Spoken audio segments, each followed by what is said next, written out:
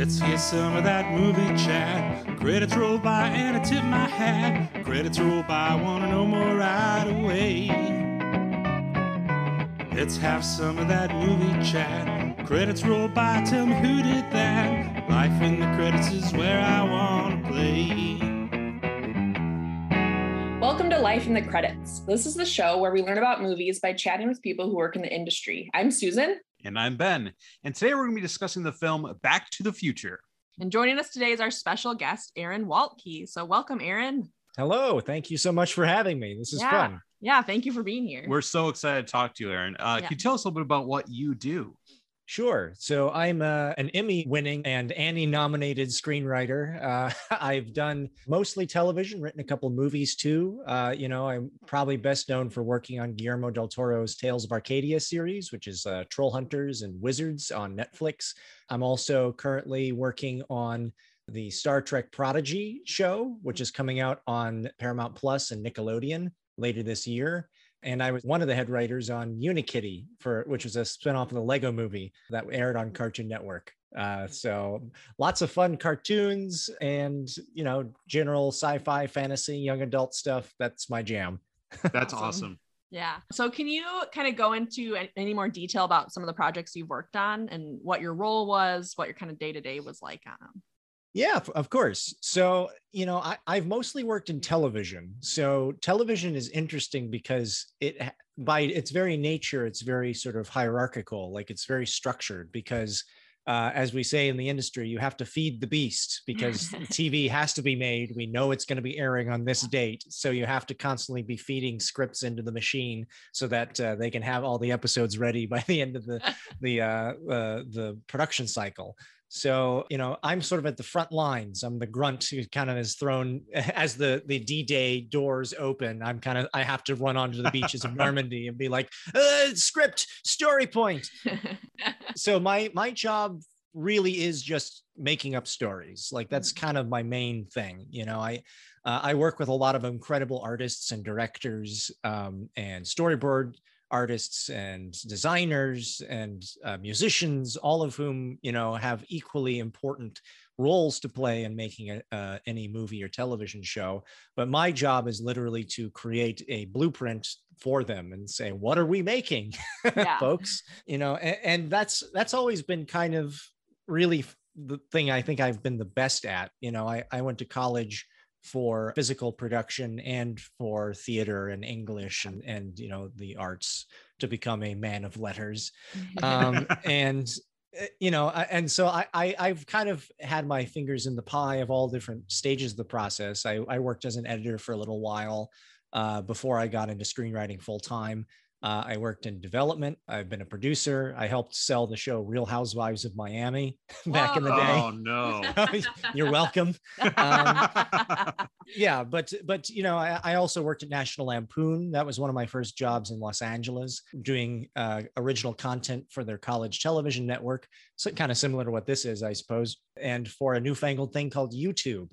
So they were all trying to figure out how to make money by you just put the videos online and then you somehow make money off of that. I don't think they even had ad revenue back then. So we were all just kind of just shooting in the dark. Yeah. I think the idea was like, if we just made enough content, maybe it would be valuable someday. So that was sort of the strategy that I was hired on, so I've always been kind of just making stuff, telling stories, making jokes, that sort of thing. So my current job as it stands, is a screenwriter. So my job is to essentially usually come up with sort of a pitch of what I think could make for a good TV show or movie. And then I'll try to sell that to the powers that be. Hopefully they will bite and say yes. And then it's up to me to make the dang thing. So I have to come up with, what's a pilot script? Like, who are our main characters? What are their story arcs over the course of the season? How do they play off each other? How do they push each other's buttons? And then, hopefully have like a beginning, middle, and end for each character. So it all kind of comes together in some natural way and hopefully has, some important thing to say about the human condition, which, no big deal.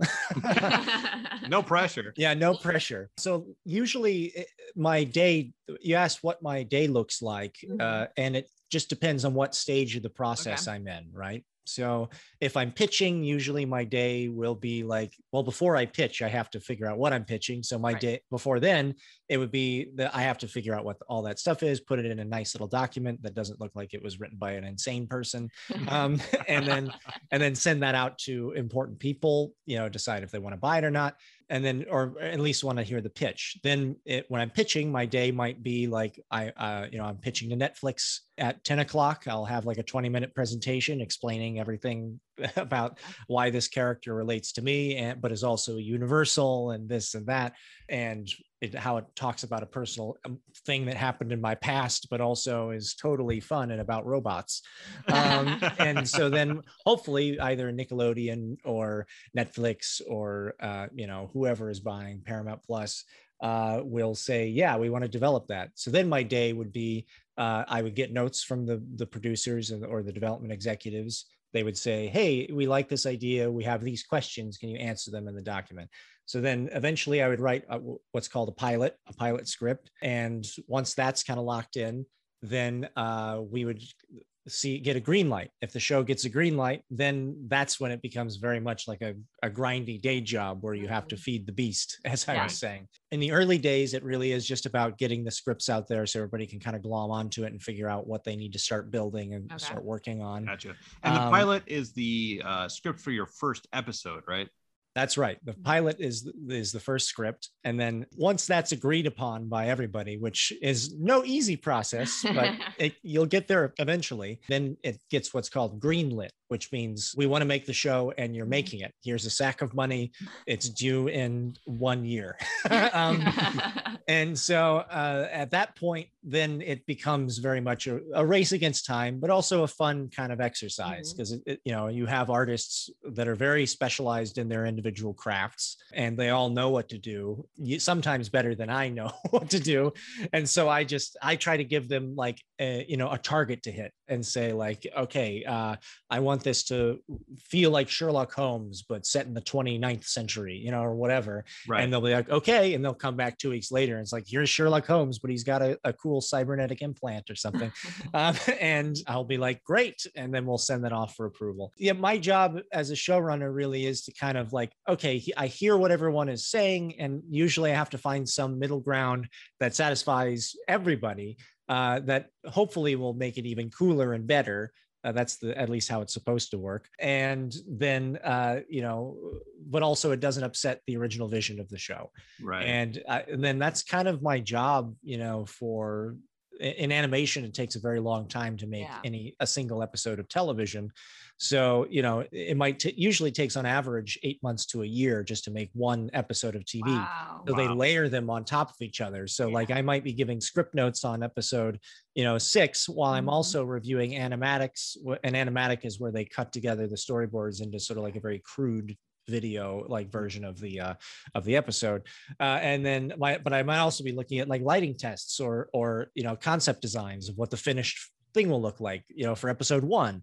So I have to kind of spin a bunch of plates. I always compare it to the old Texaco radio hour, kind of like the beginning of TV where they didn't really know how to entertain people. So they would just be like, all right. And up next we have this guy and he just spins plates for an hour. And then they just put on like the Circus Bear music, like, da, da, da, da, da, da, da, da, da, and he's just spinning plates and running over to this plate and keeping it spinning. Another one starts to wobble and he goes over and spins that one.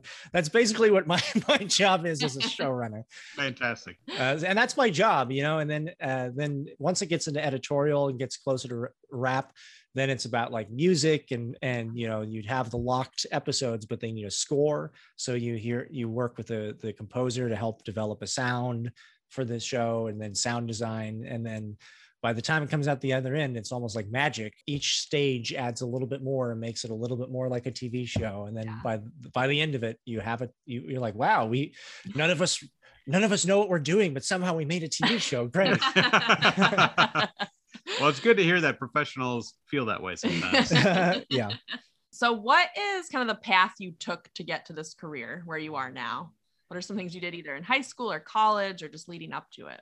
Sure. Yeah. So I was always kind of that weird kid that was trying to tell stories in the backyard. I had creativity. I knew I liked creating stuff, but I really didn't have an outlet for it until my parents got a camcorder And they got it for like family events, but then of course me and the kids in the neighborhood, we grew up in Greenwood, Indiana, which your listeners would be very familiar with. Yes. But like, back in the 90s, we had like dial-up modems, and Right. like my house was literally between two cornfields. So like we had basically two options for entertaining ourselves. One was like keep the local Blockbuster completely out of stock of all its sci-fi and fantasy movies, R.I.P. Blockbuster. And then we started like making our own movies with the camcorder. And I remember distinctly in like 6th grade, we didn't even know why we were making them. We just knew we would make them, and then we'd show them to like our aunts and uncles, and they'd be like, okay, that's interesting. That's cute. It'd be positive reinforcement. They didn't know they were rewiring our brains to become filmmakers, but that's parenthood for you, I suppose. But I remember there around 6th grade, we entered like this our church had like a competition of some kind, like a film festival. And we entered and won, and we won $100, which felt like we were millionaires. Yeah, that's awesome. And we're like, oh, you can actually make money doing this. And so we kind of kept at it, and through high school, for almost every, school project, if they'd let us, we would just make a short film of some kind for it. And so, by the time I got into high school, I remember I was about to graduate, and my parents, they are not really involved in the entertainment industry. So they had this whole sort of life planned out that was like, okay, because I had taken like a psychology course in high school. I was like, oh, that's kind of cool. So I'd studied psychology, and I remember I actually signed up for psychology as my major, but I remember sitting down with my parents at one point, and like they were like, oh yeah, so like how are you enjoying college? And once you get your psychology degree, then you'll get your master's and your PhD, and then you'll join my friend Mark's psychiatry firm and then take it over. And I was just like looking down the barrel of like the next 30 years of my life, completely like pre-planned. And I just quietly turned to my dad. I was like, Dad, I think I want to make movies for a living. It might have even been happening while I was sitting there graduating high school. I had mortarboard in hand, like the commencement speech was happening. And my dad just kind of, to his great credit, he thought for a second, he turned to my mom and then turned back and was like, as long as you do your best, give it a shot. That's what college is for. That's right. So I wound up changing majors, and I joined a sketch comedy troupe in college, which was really fun, and weirdly a great training ground for a writer's room, because it was called Boy in the Bubble was the name of the sketch group. It's still there. I think it's the oldest sketch comedy group in Indiana University. It's a great training for a writer's room because there was like 20 people in the group. It was unwieldy amount of people, mainly because people, got busy or what have you, and couldn't attend every week. But if you wanted to get your sketches into the show, we didn't have room for everyone. So you would bring it into the group, you would assign it, you'd cast it, you'd rehearse it, and you'd present it to the group. And only the best sketches that got the most votes got into the show. While I was at college, I started doing a lot of work in documentaries, which is kind of like how I got some experience enough to eventually work a little bit in reality TV for a little bit when I was in LA. I worked for WTIU, which is the PBS station there, and did a couple of PBS documentaries there. And then right around then, we all graduated, and I realized that I needed to move to Los Angeles. So luckily, a number of my friends who I had been doing this stuff with said, yeah, we want to try it too. And we all moved out to LA together. One of them was a really great friend, still a great friend, Jess Patel. She's a producer and director out here now. But while I was in college, she had produced a very low budget indie horror film, like a feature film that was shot up in South Bend. Called Joshua. And so it was so small, in fact, that I started as an intern, but by the end of it, I became like really good friends with like the producers, the lead actors, the director. And I think my end credit was like dolly grip. I was like physically part of the camera crew. Yeah. That's cool. So I knew her and a couple of those guys, and then one of my friends who I was in sketch comedy group had graduated the year earlier and had gotten a job at National Lampoon. And so I moved to LA and said like, hey, you know, you don't have to pay me anything, but I know basically nobody. And you're the closest I've heard of any of our friends who is making comedy for a living. Yeah. So I would love if I could just come in and shadow for a couple of weeks and just meet people. And so to his credit, he talked to them. He's like, yeah, I can't promise anything, but come on in. It's cool.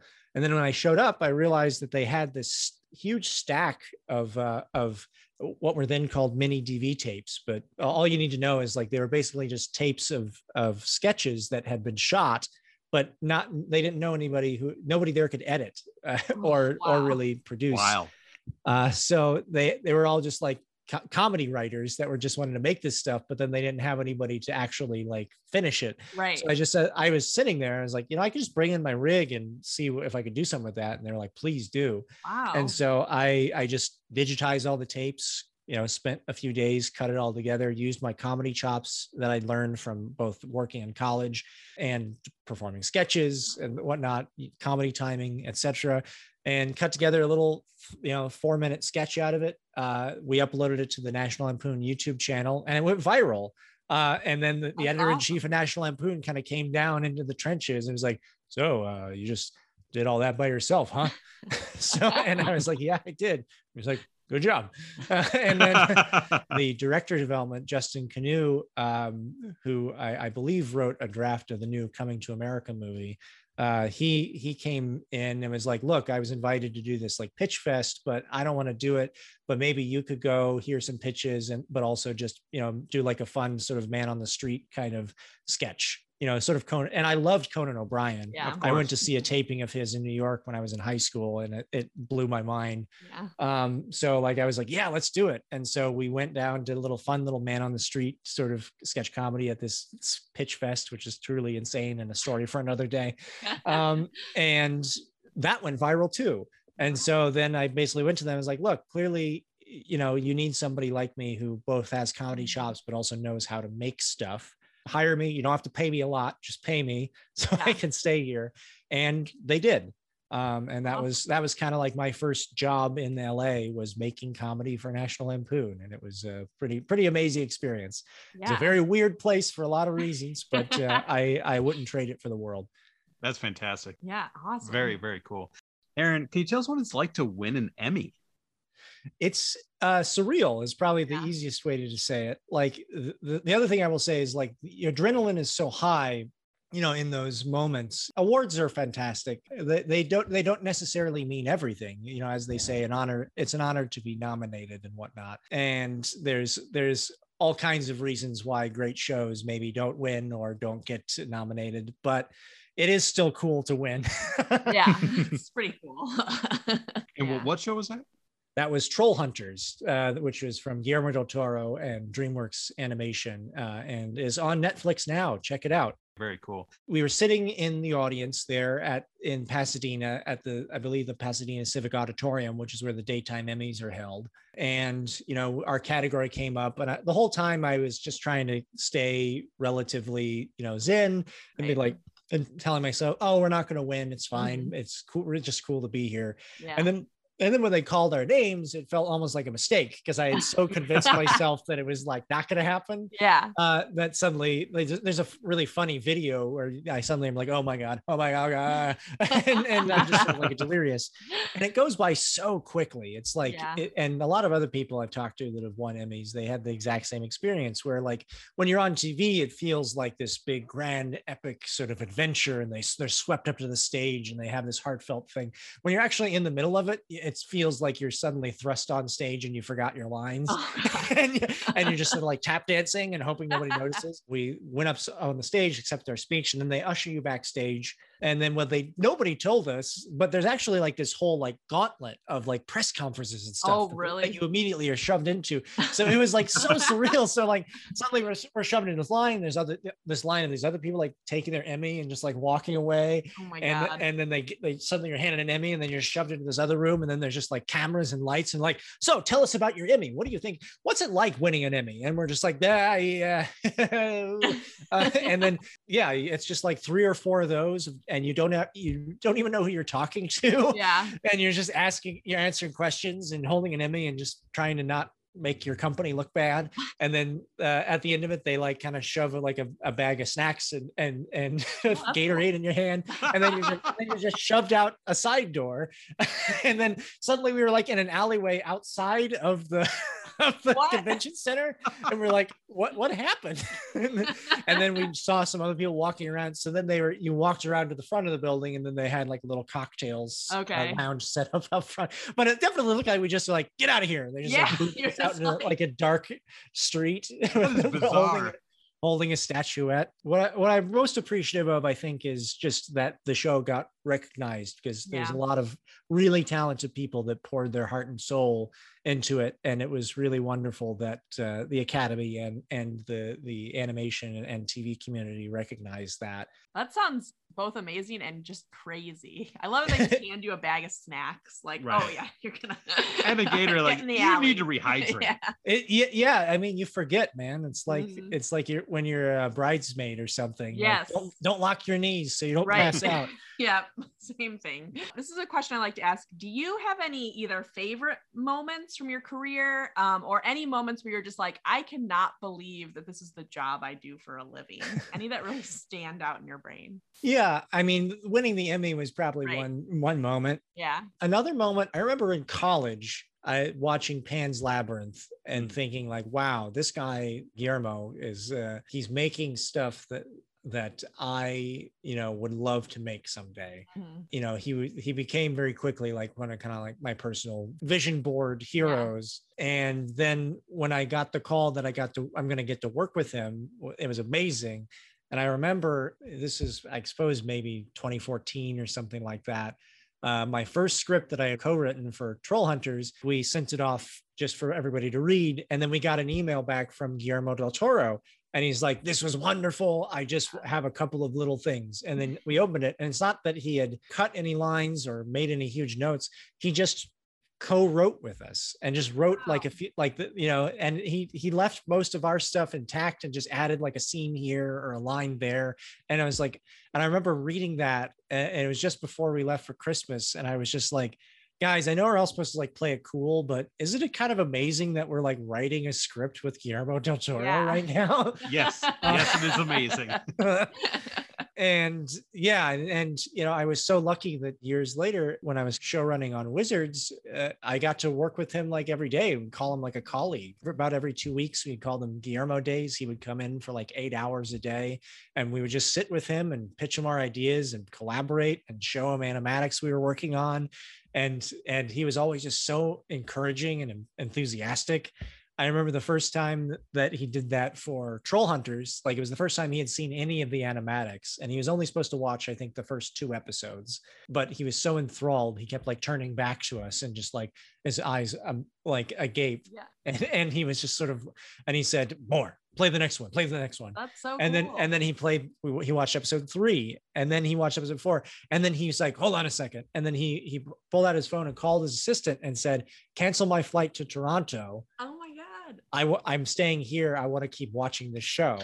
And so he canceled the show, and he binge watched like everything we had, even stuff that all the way catching him all the way up to like stuff we were in progress. And he said like, you did a great job. Like, this is, I couldn't tear my eyes away, which to hear that from one of my personal heroes, that was pretty surreal, I think.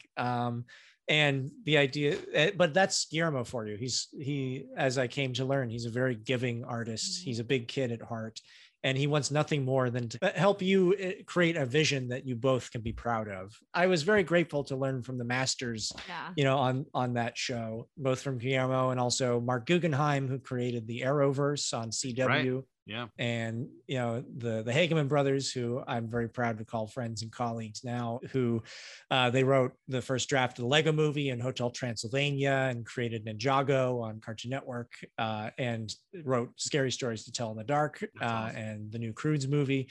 I got to work with all of them firsthand, and I got to learn from them, but I also got to show them my stuff, and they were Yeah. duly impressed, which is surreal and wonderful. And I'm very grateful for that time. That's awesome. That's really, really cool. And how cool. Yeah. How cool to get to work with people that you had been looking up to and like watching their stuff. And then all of a sudden you're in the room with them. That's crazy. So what advice do you have for people who want to get into a profession like yours, either writing or, working on content like this? The biggest one I would say is keep making stuff, right? Because each time even as you're starting out, you'll probably have some spark of inspiration that will kind of carry you through to finish your script or make your short film or TikTok video or whatever. But keep making stuff, because and try to make each one a little bit better than the last. Try to learn from your mistakes on the first couple, but also learn from what was working, and think about what you want to say about the world. Because I think that's a mistake that a lot of newer writers will make, is like they'll watch all these cool Quentin Tarantino movies or whatever, and then they'll just make a movie that's just them driving down the street, talking about Royale with cheese or whatever, but ultimately not have anything to say, because most people when they start writing are young and they don't think they have a lot to say yet. But I'm here to tell you, you have a lot of thoughts, you have a lot of ideas about the world that other people might not know about. Just keep trying to find your voice is the most important thing. And you find that by collaborating with other people. Find other people that are as talented or hopefully more talented than you are, and do stuff with them. Put on a play, make a TikTok, whatever. Like, figure out what you are good at, what you like. Originally I thought I just wanted to direct, and maybe I'd co-write, but I wasn't sure if I was strong enough of a writer on my own. But gradually I came to realize that actually I'm perhaps a better writer than a director. I just had to kind of find the confidence to follow my instincts and make the things that I thought that the stories I wanted to tell and the way I wanted to tell them. And, when I started showing them to other people, especially professionals here in LA, they're like, oh, this is very unique. And I was like, really? I'm just kind of doing it the way I thought I was supposed to do it. And they're like, no, I mean, you're doing it the way you do it. And that's what sets you apart. Fantastic.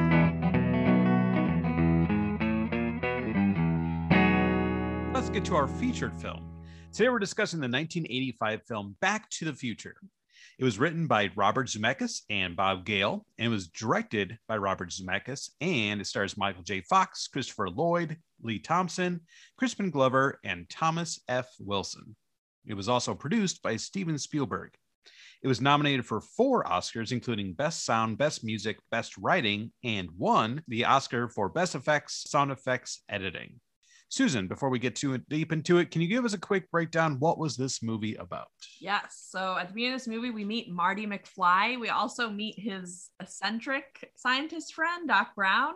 And Marty McFly is just like a normal high schooler in 1985. He's just trying to go on this trip with his girlfriend, but he meets Doc Brown in this parking lot to see his newest invention. And it turns out to be, surprise, surprise, based on the title, a time machine.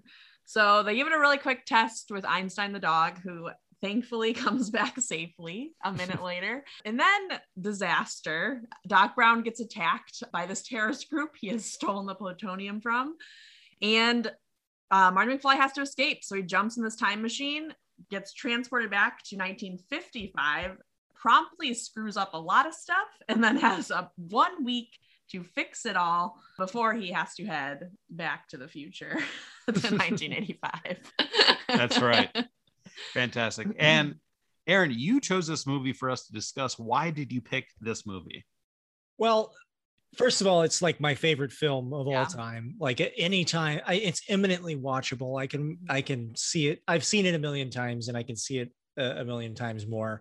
I can basically run the whole movie through in my head, like beginning to end, and much to the annoyance of people when I pitch like hyper specific moments. And it's like, oh, it's just like that moment when Marty McFly springs up and Earth Angel plays. It's funny because I know exactly the moment, and not because we just watched it. Yeah, well, that's the thing. It's like it toes. Zemeckis is a brilliant caricature artist, and that the caricatures aren't so over the top that they're unrelatable. Mm-hmm. They toe the line just a little bit, but don't totally break or shatter the reality of the story. So like you have the most archetypical bully of all time, which is Biff, who, you know, was in some ways a character that we found some inspirations for Steve from Trollhunters in. Cool. Which, by the way, we did hire Thomas F. Wilson as well for Trollhunters. He plays the Coach Lawrence in our show. Fantastic. I hear he's like amazing. the nicest guy in real life. He's very nice, and he's an amazing voiceover artist. But what I love about this movie is it's this perfect balance of plot and story. And like, what do I mean by that? It's like, so plot is just, in storytelling, is typically just the stuff that happens. If a story is very plotty, it means it's a lot of dense, like, okay, now we have to find the magic key of Ephiroth in order to get to the gem of Ding Dong, or whatever. It's the MacGuffins. It's the physical stuff that's happening. But the story is what's the emotional journey of our characters. And I feel like it's a great kind of balance of those two items, because the plot is the fun, crunchy, timey-wimey time travel stuff, which is like, what happens if you go back and you stop yourself from being born? It's sort of the classic grandfather paradox that is prominent in a lot of science fiction. That stuff is very tantalizing. They kind of invent their own rules of sort of like, there's a slow motion erasure of the future that will slowly roll back to you. And so there's a literal ticking clock, a clock tower, in fact, that they have to try to get everything in place for before, you know, all is lost. So that's beautiful plot construction. Like, you understand the stakes very clearly, but you know, it's exciting and interesting. But then the story is also equally fascinating, it's predicated on this idea of like, if you went back in time and met your parents as teenagers, would you be friends with them? Yeah. Like, can you relate to them? And that's ultimately what the story is Marty McFly coming to realize that his parents, who he always saw as sort of like these, like, oh man, I'm stuck with this kind of like loser family or whatever, like that they're real people. And I think that that's something that we can all relate to at a point when we stop seeing our parents as sort of antagonists or obstacles and start seeing them as humans. You know, it's like seeing your dad cry for the first time. You know, you always think of them as these sort of impermeable people, these sort of vanguards of rules in your house, and how to survive as a teenager, which you think is totally unfair until you realize that they went through it all and they're just trying to look out for you. And what I love about Back to the Future is they kind of invert that, where Marty suddenly finds himself in that very role for his parents, trying to help them, not only to preserve himself, but winds up helping them become better people. I think that's really a beautiful kind of sentiment, is like, because Marty's growth, some people say, oh, Marty doesn't have an arc, but that's not true. I think his arc is coming to realize that his parents were people too, and he himself has room to grow, you know, even though he thinks that he's got it all figured out. Yeah, definitely. Absolutely. Yeah. And one scene, speaking to like his growth, one scene I really like is when he's sitting in the cafeteria with his dad when they're back in time, and his dad's writing stories, and he's like, oh, can I see him? He's like, no, I don't show anybody my stories. I couldn't handle the rejection. And he repeats that exact line from the beginning when Marty's talking about his band. I think that really shows a very obvious moment where Marty's like, oh, I know exactly what you mean. And he exactly. That's another thing that I rewatched it recently, and I was like, and it's like, it's not just about Marty being chicken, which is what people always think of, because they kind of added that in the later. But it really is about him kind of learning that his dad probably went through the same thing he did, and he's trying to prevent his son from experiencing that. It's just really beautifully done. I always love those moments of that, where you have kind of a rhyme in screenwriting terms. Those are called a callback. And it's basically the bread and butter of making a movie. And there's so many clever things in this movie. It's so well made. I've seen this movie a lot. This is one of the classic, like my childhood movies growing up, and I've watched it many, many times. And then we watched it today, and I love it. But it's so well made. Even like, you know, on rewatches, you don't catch some of the stuff that you catch the first time, you know, like when he goes back in time and, he ends up on that farm and he drives out of there and runs over one of the trees. Yes. And then that actually in the future changes the name of the mall from Twin Pines to Lone Pine. Yeah. Yes. And it's stuff like that you don't catch the first time, but later on you're like, oh man, that's so clever. It's so tightly wound and constructed, and it's so clear that they had fun kind of like thinking about wherever every single little background detail, they just keep going back and like a Gordian knot, like winding it even tighter of like how the entire history of Hill Valley kind of is predicated on the events of these three movies. It's so beautifully done that you can always go back and find something new. Like there's this whole storyline of like Mayor Red, who is the mayor in 1955, but he's sort of a dirtbag and no one likes him. And then you find out he is in fact the homeless person who's on the bench in 1985, right? Who's like crazy drunk drivers. Like that's the same guy. But that's like this whole arc that's just told like in background signs. Yeah, like you don't know it. Like and it even has another part where the diner janitor is like Goldie Wilson. I'm gonna be mayor someday. Right. Mayor, I like the sound of that. Like it's so good. I love all of it. Yeah, I love this movie. It's very, very funny. And Christopher Lloyd plays it so well. And just to be this silly scientist, wacky guy. But his expressions when he sets some rags in his garage on fire, or when at the end of it, he's trying to like hook up the lines. So, right before the lightning bolt strikes, his expressions are so funny. He's playing such a great character. Yeah, that end sequence when they're trying to get when Doc is hanging from the watchtower, and it's that there's that great homage to Harold Lloyd and such, but there's this concept of screenwriting that's sort of like, don't write in where events are just like, and then this happens, and then this happens, and then this happens. Always have it be like a but or a therefore. And that whole end sequence is a great, like the best example of that I can think of, where it's like, Doc gets loops around and manages to plug in the device, but he accidentally unplugs it on the other end because it gets caught on a tree. Oh no. So then therefore he has to pull out his gloves or whatever and be the reluctant sort of foolhardy adventurer that he was advising Marty not to be, and then grows that way. And he zip lines down and manages to get it untangled just in time to click it back together at the very moment that DeLorean shoots back in time. And it's really beautifully done, where it's called rising action and escalation, where one problem is overcome but causes another one and another one, another one. And that's what you want in a climax finale of a film. And ultimately that probably leads to his decision to say, it's okay if I read this letter from Marty, which saves his life. Right. Yeah.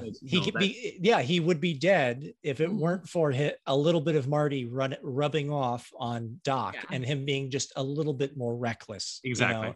And it's so beautifully done, where every character, even the so-called mentor characters, have a small little emotional arc. I don't care that I never learned how Marty and Doc met. Like, you just get it. Like, he's his assistant or something. Yeah, exactly. Yeah, I even commented, like, do we ever find out how they became friends? Ben's like, no. I was like, oh, okay. It doesn't matter. Yeah, and just like that scene you just mentioned, I've seen this movie a few times, and still every time I watch that end scene with the clock tower, I feel the same amount of tension. And I remind myself, like, no, you know what happens, like, you know how this ends, but it's so well done that I'm still like sitting there like, oh my God, is he gonna make it? Even though we all know the ending. And what other movie has Huey Lewis as a gym teacher? It's so good. It's so good. Hey, let's talk about the music for a minute. I mean, everything in this movie is so well done. The makeup, the costumes, the directing. There's a bunch of beautiful tracking shots. But the music in particular is very good. Now, Alan Silvestri is a true genius. He scored a lot of really great films from that era all the way up until today. He's still active as a composer. If you like the Marvel movies, he was one of their main composers. Yeah, just in terms of that leitmotif of just like those little callbacks and even just that little just little things like that to suddenly make it feel alive and Magical. with its own magical sort of film language. I thought he did an incredible job. Absolutely. And actually for Back to the Future Day, so 30 in Back to the Future 2, they go to the future, right? Which was 2015. And for Back to the Future Day, the Indianapolis Symphony actually had an event where they showed the movie, but the live symphony played the score for the film. Amazing. And cool. Susan and I went and were able to see it. So we actually saw Back to the Future with a live orchestra doing the music, and it was incredible. Yeah. I would die to do that. I saw that with Indiana Jones. That's Oh, cool. cool. Fantastic. Yeah, I think the LA Philharmonic did the live score for not The Last Crusade. It was Raiders? the first one, Raiders. Yeah, Yeah. and it was glorious. I absolutely loved it. But to do that for Back to the Future, I'm very jealous of you, supremely jealous. Well, I'm a big Indiana Jones fan too. So Yeah. The scene where Marty gets to school late and the principal's like, you're hanging out with that scientist again, aren't you? The idea that a teacher would be upset that a student was hanging out with a scientist after school versus like drinking or like just goofing around is ridiculous. Yeah. Yeah, you're a slacker. Yeah. You're He hanging was out a slacker, and you're going to be a slacker. Yeah. Just like a perfect 80s just antagonist. and Marty McFly as a character versus the antagonist being Biff Tannen, like what a easy character to hate, right? Biff Tannen is such an iconic really bully. But the scene where he tries to run him over and Marty's on the skateboard and he's trying to push him in the manure and then he just runs over the car and lands on the skateboard while Biff drives into the manure is so good. It's every single moment was so meticulously storyboarded in advance and choreographed that you can just feel the construction of the film, and it's not a bad thing. It actually adds to the sort of the almost the fantasy quality, the magical realism of it. And I will always love that sort of meticulousness, and I try to bring something of that, evoke that kind of Amblin sort of wonder in everything that I work on, because it's just such a specific aesthetic that I can never get enough of. Fantastic. Did you guys have a favorite scene in the film? I think mine was definitely in the cafeteria with his dad, like about the story. So it was just a really nice moment where it kind of turned. That was good. Yeah. I love you're my density.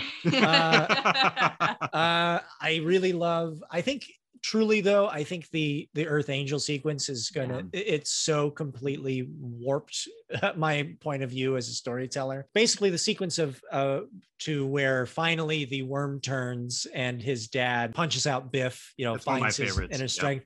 Up through the oh crap, like he actually they haven't kissed yet, and then he almost dies, but then George manages to find his spine and say, hey, you're not cutting in, and then they kiss, and then spring, and it's just like, oh my god, it's like 15 things that I wanted to happen all perfectly colliding in this one incredible moment, and it's one of the best third acts I think of any film ever made.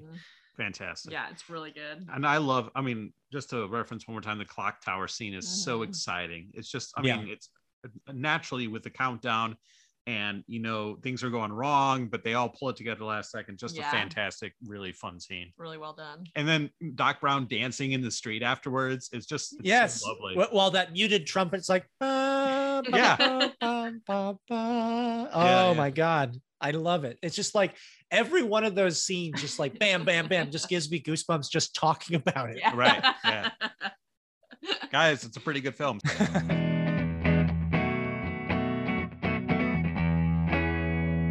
We like to finish up our show today with a game that we're calling Back in Time. Aaron, you're playing against Susan. So here are the rules. I'm going to describe the end of famous movies straight from their Wikipedia pages. As soon as you know the movie, shout it out. If you're wrong, the other person gets a chance to guess. If neither of you knows the film after I give you the ending, I'm going to work backwards from the end of the film until you're able to name it. I have 7 movies for you to identify. The first person to name 4 wins our prize. Susan, what's our prize? They're in production, so it's going to be some kind of merch. We just got our logo done and everything. Oh, wow. Yeah. I hope I win. I want a mug or something. Okay. Cool. Perfect. All right. And in honor of Back to the Future, each of these films prominently featured time travel. All right. So, Are you guys ready? I'm ready. I think I'm emotionally ready. Fantastic. All right, here's your first movie. Okay.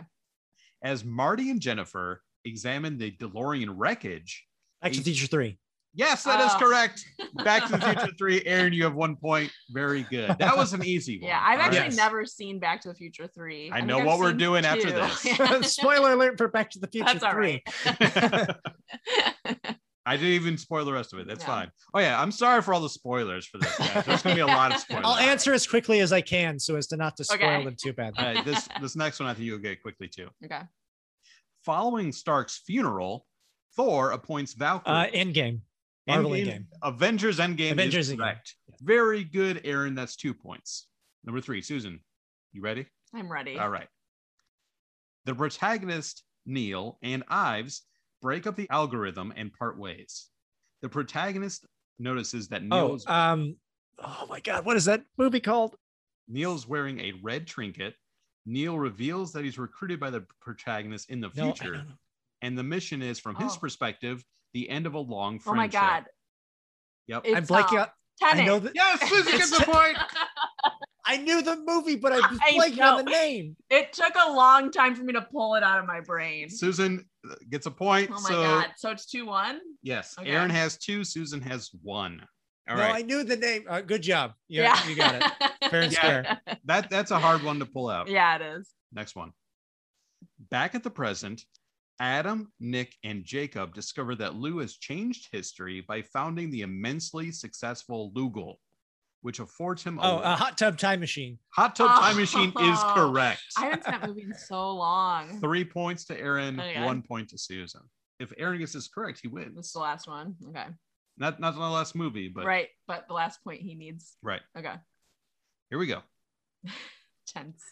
Donnie returns home as a vortex forms over his house. Oh, Donnie Darko. Donnie Darko Oh. is correct. Congratulations, Aaron. Congratulations. You've won. Now, would you like to hear the other movies? Yeah, Yeah. let's do the rest of them just for Yeah. fun. Yeah. Phenomenal. All right, next one. Okay. The Model 101 asks Sarah to assist in lowering it into the vat of molten steel, since it's unable to self. That would be No. Terminator 2, right? Yes, and what is the subtitle to that? Judgment Day. Yes, Terminator 2 Judgment Day is correct. Such a good movie. All right, last one. Okay. Susan, you have 1 point. I know. Try to get one. I know. I have 1 point. Sorry, I feel like this is unfair because I literally am like the time travel guy. It's all right. This is just for I've fun. seen most of these movies. I should know them. I think you've probably seen all But of I actually get like hired on shows to be Right, the time yeah. travel expert. This so is it's actually like- your job. That's true. It's all right. Phil wakes the next morning to "I got you, babe," but finds Rita is still that in would bed. be Groundhog Day. Groundhog Day Oh. is correct. Groundhog Day I've seen, but not since I think I saw. I like, got you, middle. babe. Yeah. Aaron, thank you so much for joining us today. Yes. Would you like to plug anything before we let you go? Yeah, well, first I just want to say thank you so much for having me. This has Yeah. been a delight. Really, really fun. Yeah. Thank you. So yeah, as far as things to plug, I do have a show that's coming up that I'm a producer and writer on. It is Star Trek Prodigy. It's the newest installment in the Star Trek franchise. It is going to be airing on Paramount Plus and Nickelodeon later this year. I hope you all check it out. It's really cool, very cinematic. If you like Amblin and if you like Star Trek, and especially if you like science fiction, check out Star Trek Prodigy. Oh, It stars Kate Mulgrew from who is reprising her role as a holographic version of Captain Catherine Janeway, Oh. and has a lot of really cool stuff in store. So I hope you'll all watch it. That's You fantastic. can also follow me on Twitter and Instagram at GoodAaron, GoodAaron. And you'll find all kinds of cool updates there for my stuff. I have all kinds of secret stuff in the works. So I Oh, can't wait cool. for you to hear about it. Fantastic, Awesome. Aaron. That's so exciting. I'm a Yes. big Star Trek fan, so I'm super excited to watch that show. Thank you so much. Very cool. Life in the Credits is hosted and produced by me, Susan Swarner. And me, Ben Bloom. It's executive produced by Michelle Levin. The music is written and performed by Steve Trowbridge. You can hear more of Steve's music at trowbridgesounds.com. The show logo is created by Melissa Durkin. If you'd like to support Life in the Credits and get access to exclusive perks, you can do so at patreon.com. If you'd like to follow or get a hold of us, you can find us on Facebook and Instagram at Life in the Credits, or shoot us an email at lifeinthecredits@gmail.com. Thanks for listening. I love that they hand you a bag of snacks. Like, Right. oh yeah, you're gonna And the gator, like, Get in the you alley." need to rehydrate. Yeah. Yeah, I mean, you forget, man. It's like Mhm. it's like when you're a bridesmaid or something. Like, Yes. don't lock your knees so you don't Right. pass out. Yeah, same thing.